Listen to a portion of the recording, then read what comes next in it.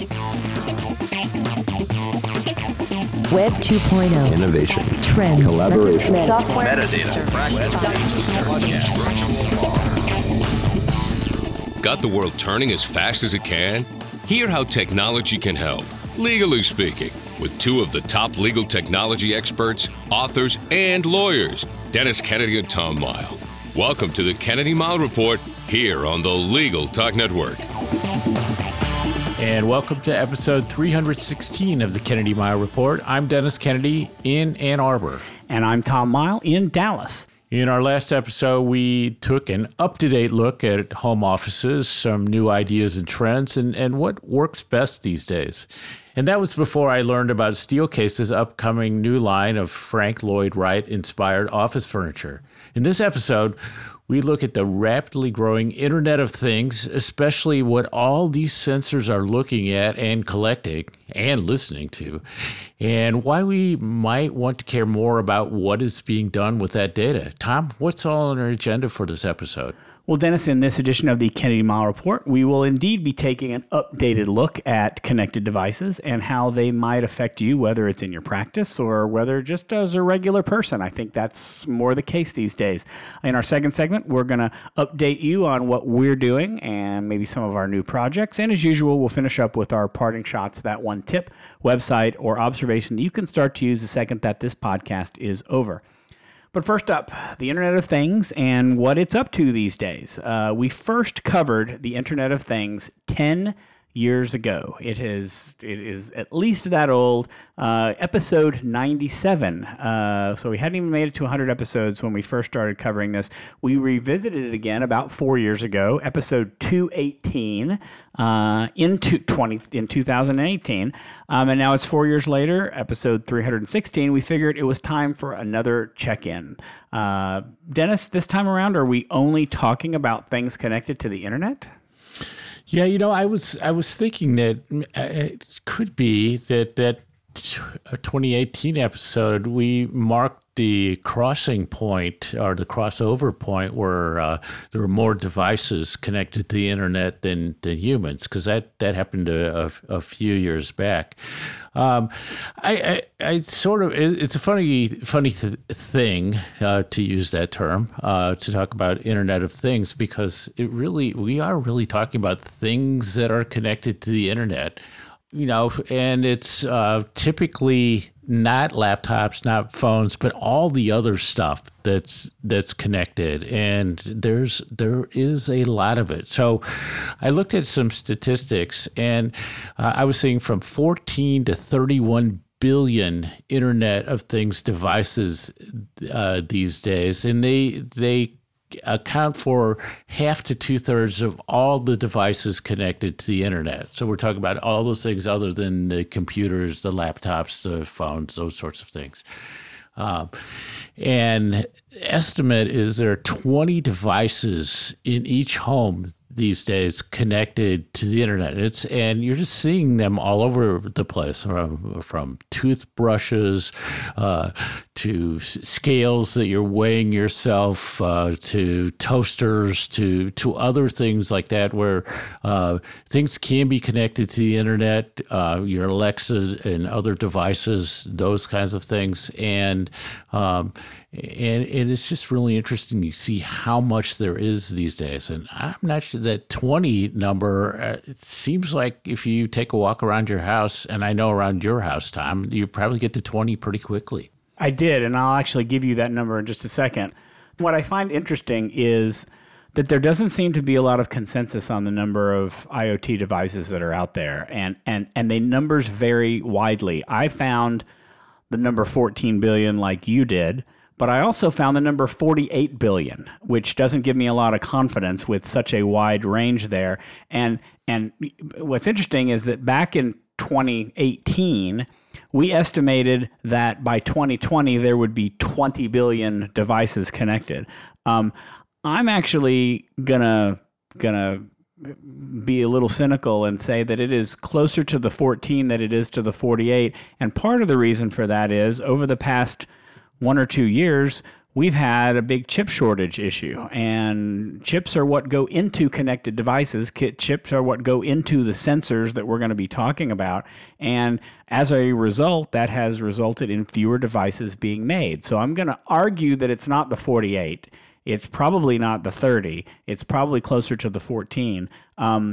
Dennis, to your point, I looked at my Eero. By the way, if you are using an Eero or if you are using a mesh network in your home, you can see through your app how many devices are connected to your wireless network. And as of yesterday, we had 29 devices connected to our wireless network, and then it said that there might be another 6 that also were connected at some point in time.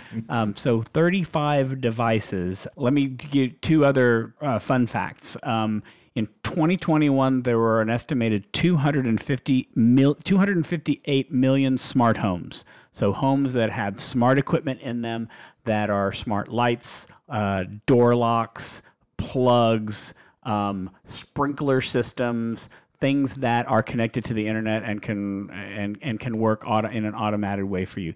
That is only 12% of the houses in the United States. That is expected to grow. Or is that just a U.S.? I'm not sure if that's a U.S. or an international stat. Anyway, it's expected to grow to 400 million by 2025. And I know you want to talk about this topic in just a minute, Dennis, but they are estimating that the amount of data generated by or collected by, generated by, however you want to think about it, by Internet of Things devices is expected to reach 73.1 zettabytes by 2025. And for reference, a zettabyte is 1 trillion gigabytes. So whole lot of data that's going to be collected, and I think that's kind of where we're going to focus a lot of our talk today. Get you thinking about e-discovery right away when you hear those kinds of numbers. So much e-discovery. So I like to think of the Internet of Things in terms of sensors, there's a weird thing these days that in some cases it's actually easier to put the chips in, to put the mechanisms in there, so you have internet connectivity. Then it's easier to do that than not to do that at this point. It's almost like it's the default. And then I also think it gets to be kind of hard to figure out like how you do count these things. Like, is a car just one big Internet of Things device, or is it many Internet of Things sensors that just happen to be housed in a car?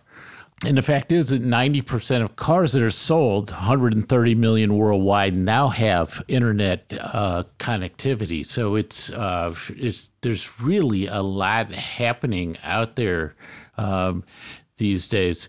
I got thinking about this because our friend Sabrina Pacifici in her blog Be Specific linked to a Popular Science article about connected cars putting your privacy at risk, and they talked about just the cars and how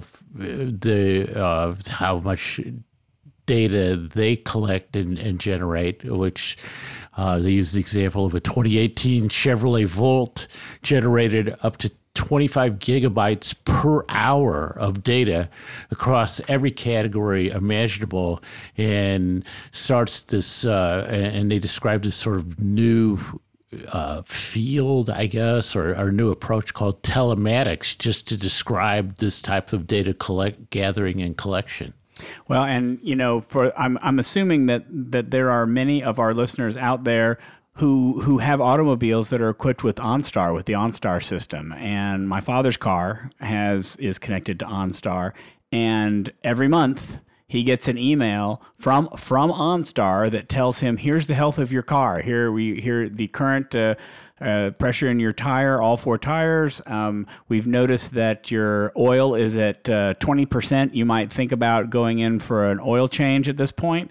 But also kind of amazing to me is that if they notice anything at all emergent happening, he gets an immediate notification, an email saying, hey, we noticed an alarm just went off in your airbag on the passenger side. You might want to take it in and get it looked at. And so it is communicating regularly and I would say in a timely fashion. And to an extent, that's an awesome service. The ability to know all of that stuff. I want to know all that. I want to know everything that's going on about my car in that way, and being notified that way is great. I think on the other hand, having all of that stuff is terrifying as well. And I guess it depends. It kind of depends in what context you're going to talk about. I think as we introduce this next set of topics, I'm going to have more to say about sort of the privacy implications of collecting all that information. But Dennis, where do you want to go from here?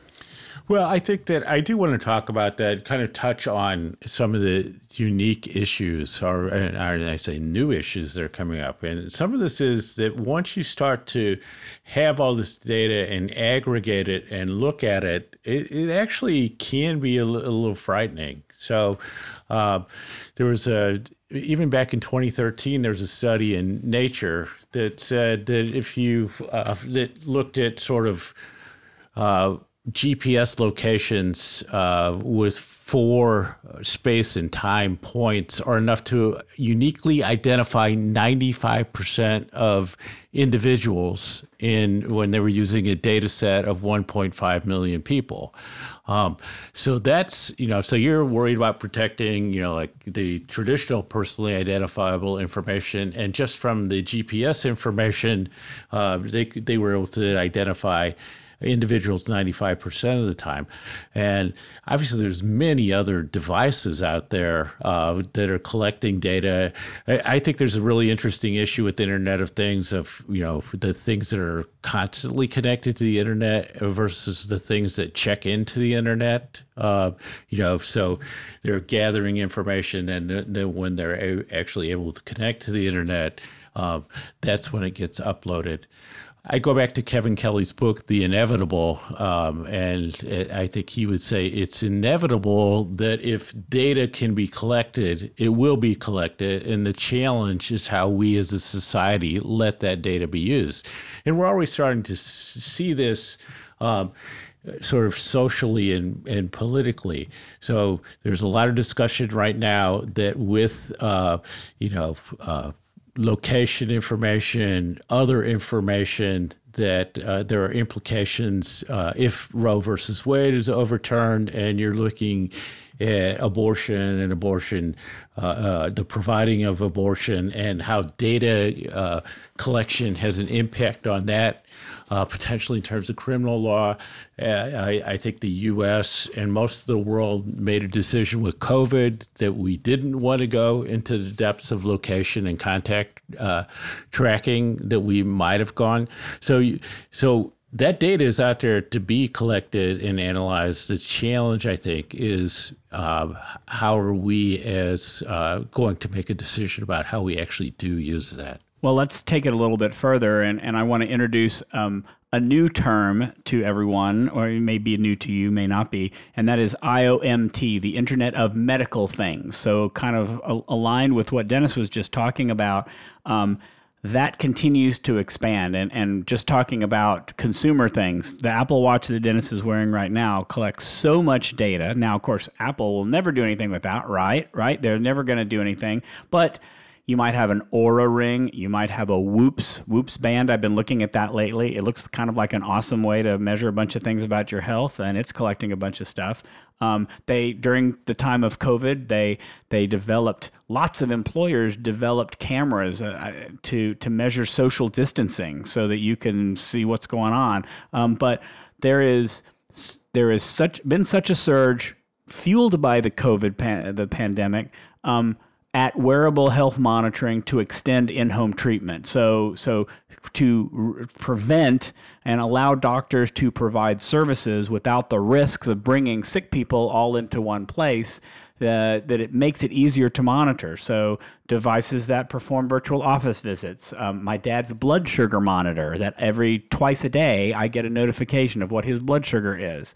My blood pressure machine, my scales, wheelchairs, defibrillators, oxygen pumps, all of it's connected, and it's all taking personal information. This is all medical information. We've kind of moved from beyond whether my oil is 20% from getting we need to get it replaced to, what is my blood pressure, what is my blood sugar, do I have some kind of condition that an insurance company might be interested in? It gets a lot more concerning. So there's huge benefits to all this, but I think there's huge risks as well.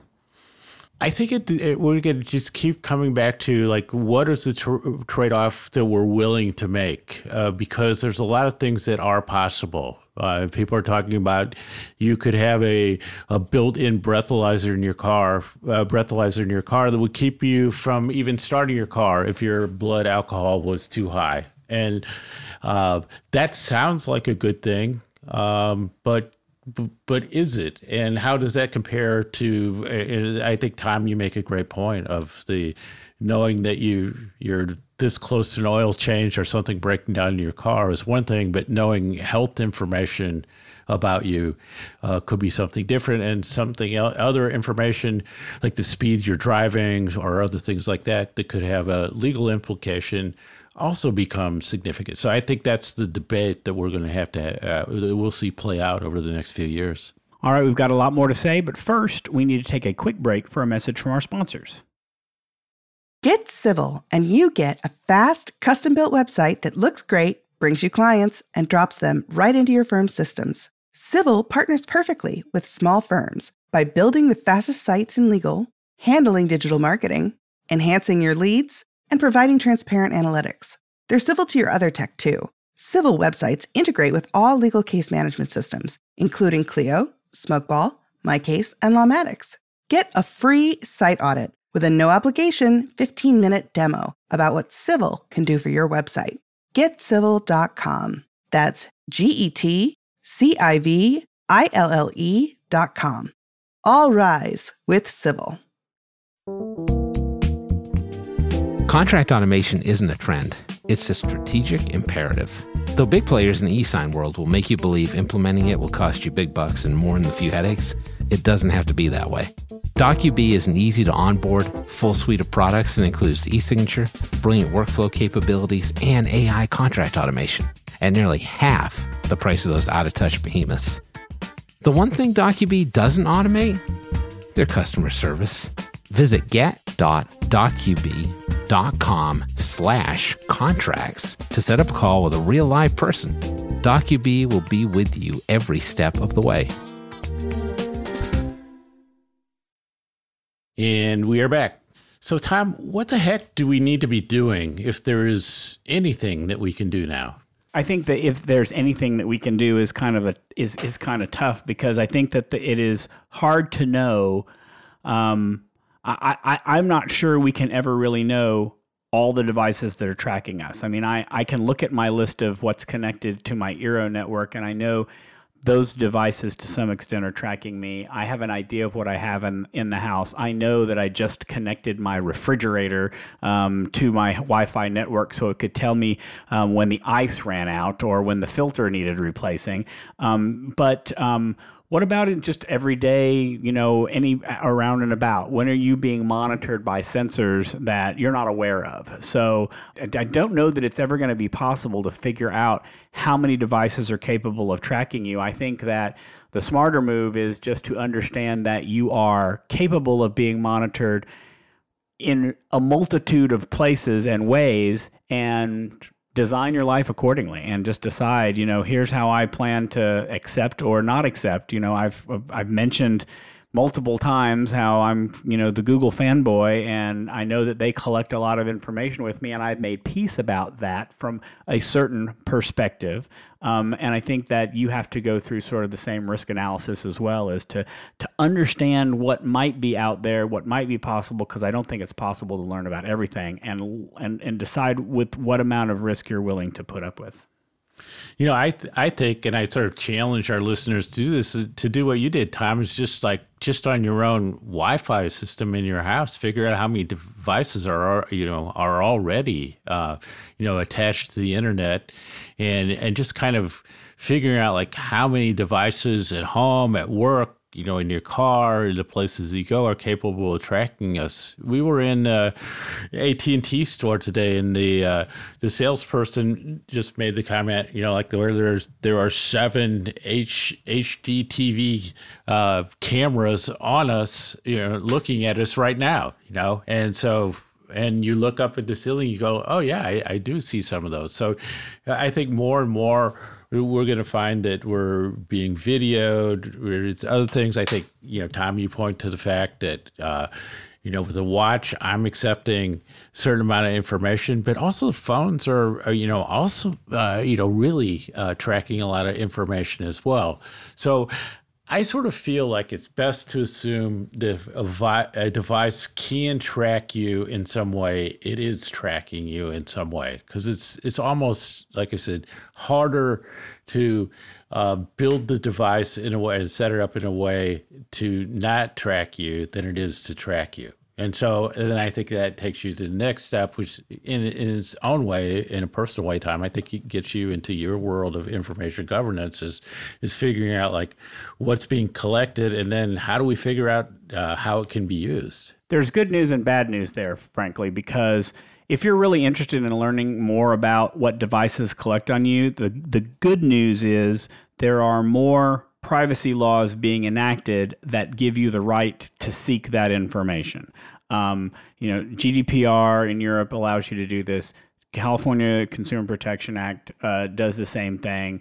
Some of these others in Virginia and Colorado, and I think Delaware and some other states that are getting ready to pass legislation all have the ability to make a subject access request, where you can understand what it is. But that's probably going to be the only way that you can really find out exactly what information that they're keeping on you. They probably, unless you go to their website, let's back up. That's the other way to do it, is you can make a request, or if they're following the law, if they're really complying, going to the owners of the sensors or the devices that are tracking you, they should be putting that information in their privacy notices. They should be putting it in their applicable information on the website, and they are violating certain privacy laws if they do not do that. Now, if you're not a California resident or a Virginia resident, they may not have any obligation to you to do that. But that information that for the California resident is likely also applicable to me in Texas, because they're probably not collecting any different information between the two states. That's really, I think, one of the only ways to find it out. Look at the privacy statement, or if you really want to dig in deep, make that subject request if you have the right to do so under a particular law. The other challenge is that in my line of work, very few companies are, other than the very biggest companies, are actually prepared to do that. They're not actually prepared to respond to those requests. They really have no idea how to track it down and find it and look for it and delete it if they need to do that. But I think for me, the best personal advice is know all the devices that can track you. Like I said, just do a survey of what you've got and try to generally understand what information they might be tracking, and then dig in deep if it happens to be something that is sensitive that you really do have a concern about a loss of privacy on. I would say the other thing is that, some companies may be doing the best that they think they can. They just may not know what all is going on, because of how these devices are put together. And then I think also, as we look at the traditional data privacy laws, a lot of this information that's being collected doesn't really fit into the traditional personally identifiable information categories. And we do have these things where you say, like, if you aggregate or, a few things and look at them together, you can learn more than maybe in those traditional PII categories. The other big thing, and we could probably do, you could probably do like a 3-day seminar on all these issues, but is cybersecurity on Internet of Things is huge, right? We've talked, I think, in previous episodes about people breaking into networks by going through the Aquarium filter and, other things like that. So once you have something connected to the Internet, you're opening up, definitely security or insecurity vectors, and there's tons of stories about that. Well, a couple of statistics in that area. In 2021, just the first 6 months of 2021, there were an estimated 1.5 billion attacks against IoT devices. And that's 1.5 in the first 6 months. That exceeded, I think the number was 900 million in all of 2020. So it's increasing like you might expect. Gartner says that more than 25% of all cyber attacks against businesses involve IoT devices. And then just think about attacks like Dennis talked about that can happen if IoT devices are breached. You know, Dennis just talked about the car being one big sensor. What if someone could get into the system for thousands of connected cars? What could they do all at once? Do they have the power to do that? Or if they just do that, you know, I like to read thriller books, and I've read more than one book where somebody's got in the car and someone's hacked into their brake system and suddenly the brakes don't work anymore. And that's not just a, pie in the sky type thing. That's something that can happen. But the flip side of this actually is by collecting all of this data, it also helps the companies that are manufacturing these devices help at creating algorithms that predict and prevent the cyber attacks. So it's helping understanding how it's being used, how it's being looked at, that can help prevent and help increase security as well. So it's a little bit of a good and bad to all of that. Yeah, and it's cars, drones, the security implications of a hacked drone are pretty substantial as well. So I think there's lots of implications with this, and it's easy, I think, for lawyers to look at all the negatives. And so I felt, and this is one thing that I really tried to teach to my students, is that with any new technologies in law, that you can think up all these risks, and that's what lawyers are known for. But it's really important for the lawyers of today and tomorrow to understand the positives, and because that's where you can really give good advice to people, and it changes your way of thinking about this.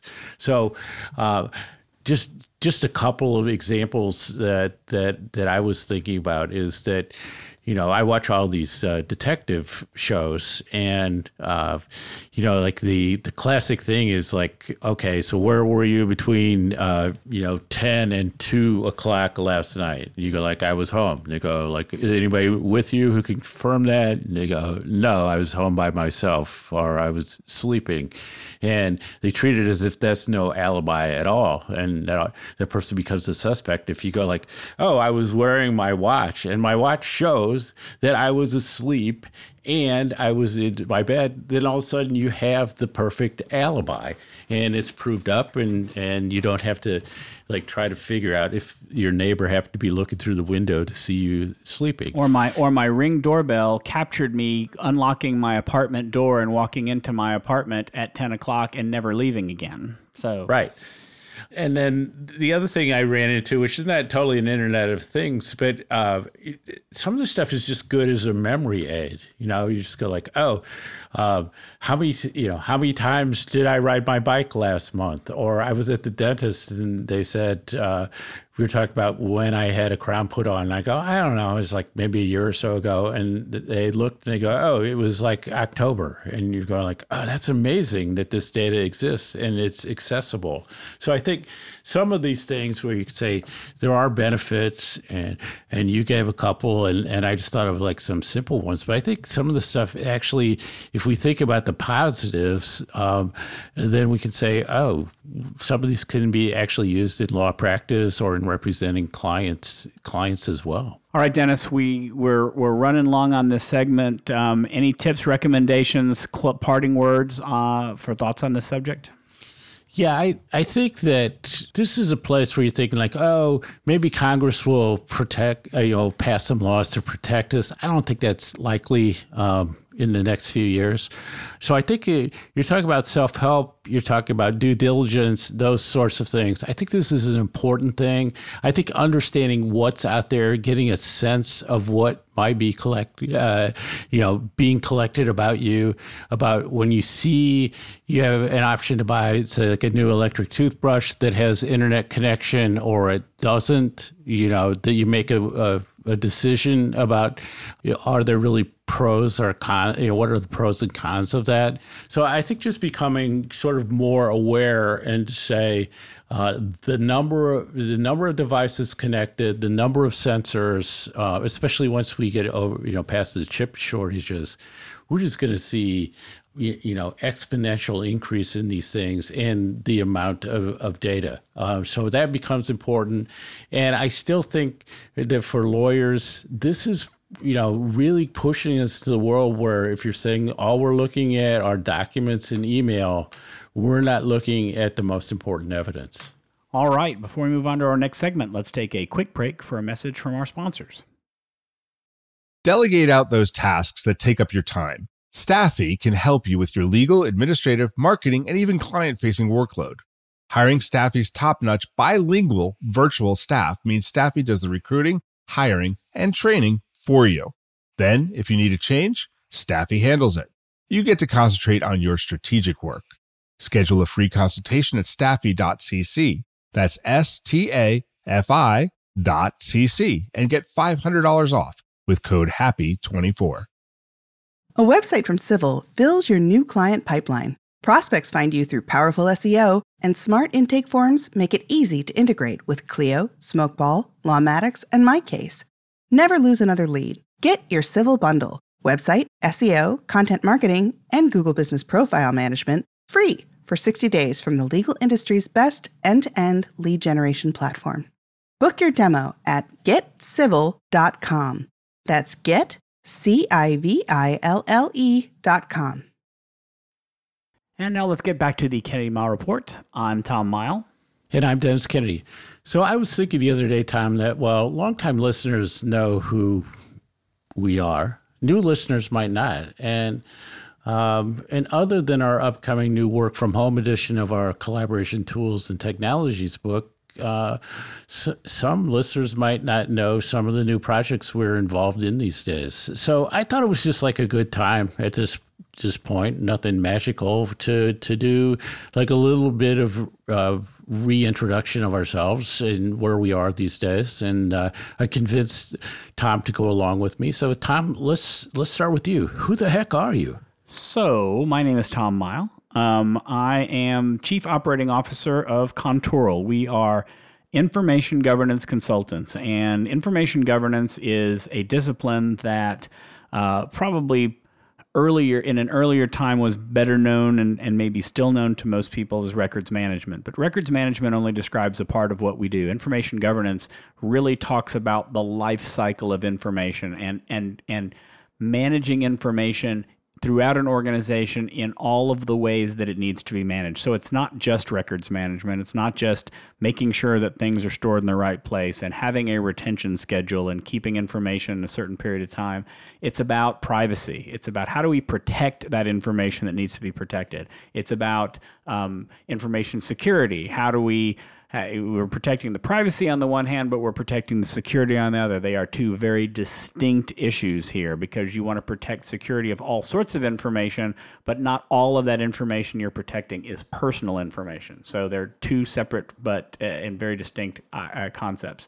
And then finally, you want to talk about litigation and e-discovery, because how do we make sure that we are able to respond appropriately if we get sued, or if there's a regulatory investigation, or if we have an internal investigation into something that we need to deal with. So I work a lot with organizations. We put together programs for them. We help them get better control over their information. Knowing that many of you are working at law firms, my guess is you're keeping most of the documents you have permanently, forever. And while from a client standpoint, that may be, a risk-averse way to deal with it, we also find that the amount of what I'll call non-records, or we like to refer to it as ROT, the redundant, out-of-date, and trivial information, probably makes up 20 to 40% of all the documents you may have somewhere. It's just a lot of copies, a lot of duplicates, a lot of old, outdated things that you no longer need. And we help organizations clean that stuff up and get better organized, which makes them more productive.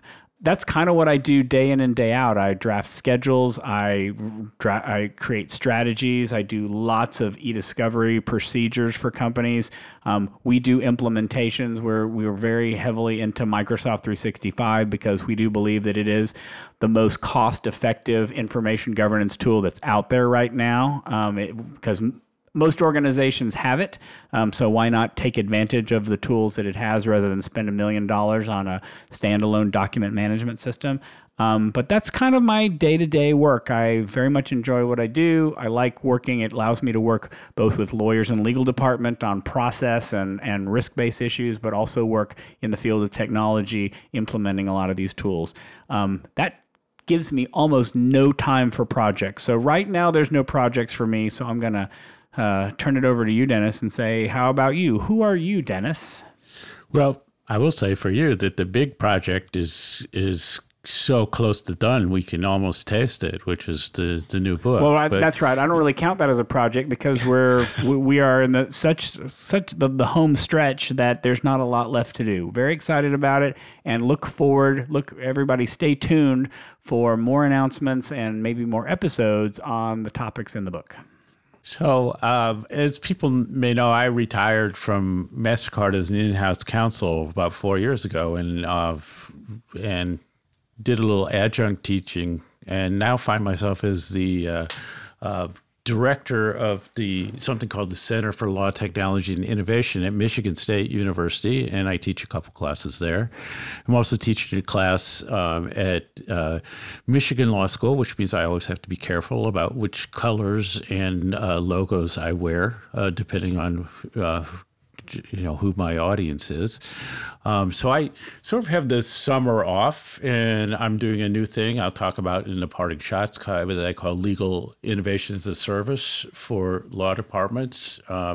And I'm doing a number of projects that are all sort of around the notion of innovation in law, with what's going to be a law department focus, because there's a ton of people doing this stuff for law firms. So I just want to be at a place where no one else is, as I kind of design the path toward what looks like a more normal retirement. And probably one of my projects is working with a coach to help me do that. So that's what I'm up to these days, and it's nice to be in the academic rhythm where you find that you have a couple months of the summer off. Now it's time for our parting shots. That one tip, website, or observation you can use the second this podcast ends. Tom, take it away. So back when I was in high school, I went through a brief phase where I was obsessed with the idea of speed reading and learning how to speed read. And I kind of grew out of that. I enjoy the notion of reading. I don't read anywhere near as fast as Dennis reads. I'm not sure, Dennis, that you speed read or you're just preternaturally fast about things. But I've not been a speed reader for many years, and that's why I was intrigued when I found this website called bionic-reading.com, which is operated on the premise that it guides the eyes through text with artificial fixation points. And what that means is that they highlight certain letters in a word, and that the reader focuses on those highlighted letters and lets the brain complete the word that might be around them. And as a result, it means that they are able to read faster and understand better and get it all done. And I'm intrigued by the concept. I read through it. It felt like it was fast reading for me. They offer a Chrome extension so that you can put it in your browser and it will highlight the text on a page that you're trying to read. There's a reading converter where you can upload a document and it will convert it to this bionic reading format for you. There are also a few of the Read It Later apps or the RSS apps like Reader5 and Fiery Feeds have it available and built in. So I think it's intriguing if you want to upgrade your reading speed or comprehension. I'm not sure of the scientific success of this, but as someone who used to be obsessed with speed reading, I'm kind of vaguely curious in whether this is something that would work. Dennis? I like all these things that are saying, like, how do we cope with information overload? And sometimes the choke point is the speed that we read at. And so I like those approaches.